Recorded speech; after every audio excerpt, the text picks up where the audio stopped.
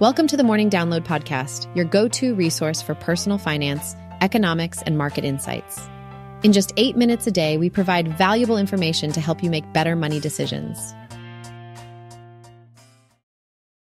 Hey there, investors. Ready for a packed newsletter today? There's been so much going on lately, it's hard to keep up. But don't worry, we'll bring you up to speed. Okay, let's kick things off with a fun fact that might pique your interest. You know, a while back we saw a pretty low rate of change in the U.S. resident population. But guess what? Things are picking up. In 2022, we saw an increase of 0.4%. That might not sound like much, but hey, it's a step in the right direction. More companies are laying off workers. It seems like nobody is safe these days. Ford, for example, just laid off 700 workers who were working on building an electric version of the F-150. Now, this decision isn't directly related to the ongoing UAW strike. Ford claims that it's just a temporary move, as they plan to reduce shifts at their Rouge Electric Vehicle Center in Dearborn, Michigan. They've been facing some supply chain issues too, and it's not just Ford. Rolls-Royce is also planning to fire 2,500 workers. They're looking to revamp their business and cut costs. This isn't the first time they've done something like this. During the pandemic, they already reduced their workforce by about 9,000 jobs due to reduced demand. Back in 2018, they cut 4,600 workers. It seems like not everyone is feeling rich these days. Even LinkedIn is getting into the layoff action. They're letting go of 668 workers from different teams like engineering, finance, talent, and product. They're making these changes to restructure their business. Interestingly, this isn't the first time they've had layoffs this year. Just back in May, they fired 716 employees and stopped their Jobs app in China.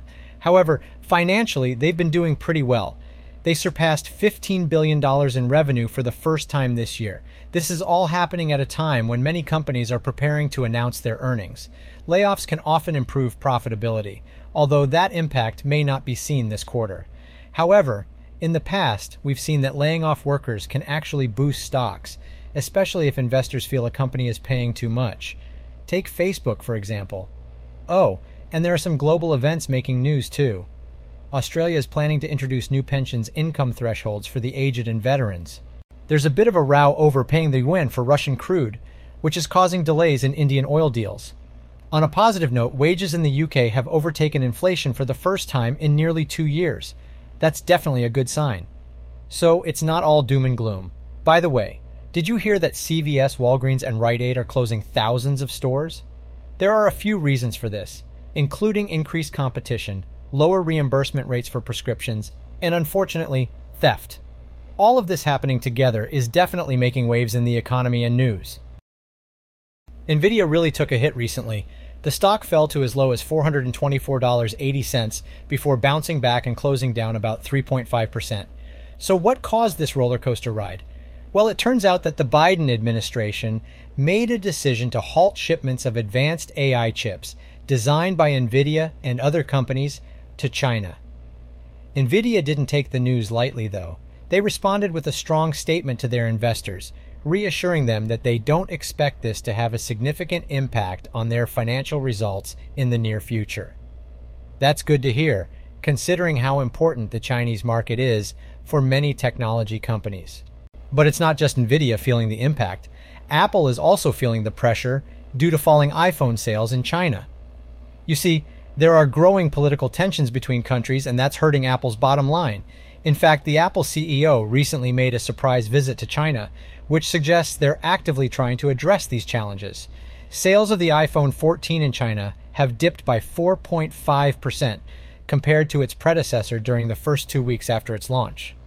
That's not an insignificant drop. So it's no wonder that both NVIDIA and Apple are facing some stormy weather in China right now. They'll have to navigate these challenges if they want to see smoother waters ahead. Now for some crypto. Bitcoin has had some action the past few days, rising to $30,000, then down to $28,000. Now Bitcoin is on the rise again, trading above $28,500. It seems like there's a generally positive sentiment about its future. And here's something interesting. California Governor Gavin Newsom signed a fundamental crypto law. Starting from July 2025, California's Department of Financial Protection, DFPI, and Innovation will be creating a regulatory framework for cryptocurrencies. This framework includes a licensing regime and gives the department the power to enforce rules within the sector. It's definitely a step forward in embracing crypto, but there's another surprising update.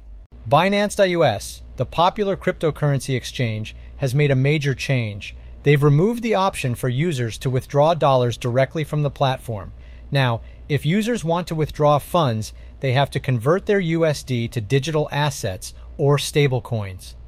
This sudden change comes after Binance US suspended USD deposits back in June. It seems like they're facing some pressure from the SEC, who they claim is using extremely aggressive and intimidating tactics. It's quite a turn of events for Binance. US users who are used to easily withdrawing USD. On another note, FTX, another prominent exchange, has some interesting plans. They're looking to return 90% of customer funds, which is great news, right? Well, here's the catch. Customers will have to bear any losses associated with the process. So while it may sound appealing, customers need to be aware of the potential risks involved. Did you know that rich Americans are moving to certain states within the US? It turns out that some Americans are either leaving the country altogether or relocating from expensive states to more affordable ones. If you'd rather stay in the US but want to escape the high costs, here are some popular states you may want to consider. First up is Florida, with a net migration of 27,567. Then there's Texas, with a net migration of 9,008.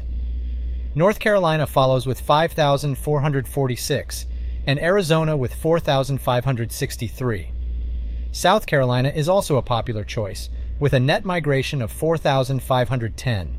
While these states may not be the most affordable options overall, they are especially popular among households earning $200,000 or more per year. Plus, states like Texas and Florida are known for being tax-friendly, as they have no state income tax. Looking beyond the U.S., many American expats have chosen neighboring countries such as Mexico and Canada as their new homes. There's also a significant number of Americans living in the UK. Although the U.S. government doesn't formally track the number of Americans leaving the country, estimates suggest that around 9 million Americans have chosen to do so. This is more than double the number reported in 1999. Outside of the U.S., 40% of Americans opt for the Western Hemisphere, including countries in Canada, Central, and South America. Around 26% move to Europe, with Portugal being a popular choice due to its low prices. Some still prefer more well-known countries like Spain and Italy. Additionally, 14% head to East Asia and the Pacific, including destinations like Australia, New Zealand, China, and Japan. Another 14% choose the Middle East, while 3% venture to Central or South Asia, mainly due to the affordability of these countries. Lastly, 3% of Americans choose to settle in Africa. So if you're looking to make a change, either within the US or abroad, these are some interesting options to explore. Today's personal finance quote comes from the brilliant Charlie Munger. He once said, "A lot of people with high IQs are terrible investors because they've got terrible temperaments. And you know what? He's got a point." Now, we often associate high intelligence with success in various areas of life. But when it comes to investing, having a sky-high IQ doesn't guarantee a win. In fact, it can sometimes work against you if you let your emotions drive your decision-making. Investing requires a cool and rational approach, especially when the market gets bumpy. It's not about being the smartest person in the room, but rather having the right mindset and temperament. Even if you have a genius-level IQ, being prone to impulsive decisions or letting fear and greed cloud your judgment can lead to poor investment choices. So, what's the key takeaway here? Intelligence alone isn't enough to excel in investing. It's crucial to develop the discipline and emotional resilience to make sound financial decisions. Keep your emotions in check and focus on long-term strategies rather than chasing short-term gains. Successful investing requires a combination of intellect and the right temperament. Remember, it's not about how high your IQ is, but how well you manage your emotions when it comes to investing. So keep your temperament in check and let your rational thinking guide your financial decisions. In this episode, we covered the latest updates on the U.S. population growth, layoffs at major companies, the impact of chip shipments on Nvidia and Apple, the rise of Bitcoin, trends in Americans' migration patterns, and Charlie Munger's insights on investing. Thanks for tuning in to the Morning Download. your go-to podcast for personal finance, economics, and market insights in just 8 minutes a day. Don't forget to subscribe for more helpful content and sign up for our free newsletter at morningdownload.com/subscribe.